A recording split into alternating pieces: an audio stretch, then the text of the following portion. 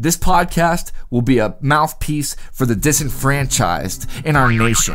There is no food better than Slim Jim. They should make Thick Jim. She said I need a dick. I said, how many?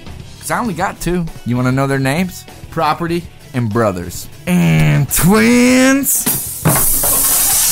I'll tell you where the wild things aren't. It should be their decision whether they circumcision. Ladies and gentlemen, Mr. Chris Daughtry. Daughtry. Ladies and gentlemen, Mr. Chris Daughtry. There's a war in the Middle East. The orgy, the lupus orgy.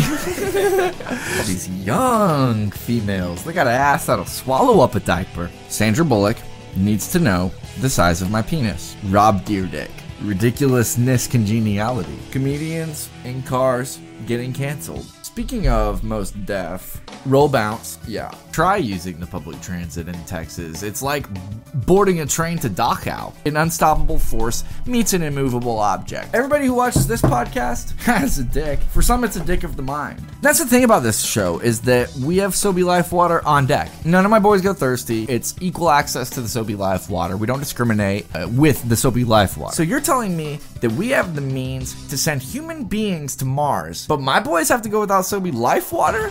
I said put a Jolly Rancher in that pussy, let it gestate. Wait, is gestate a word?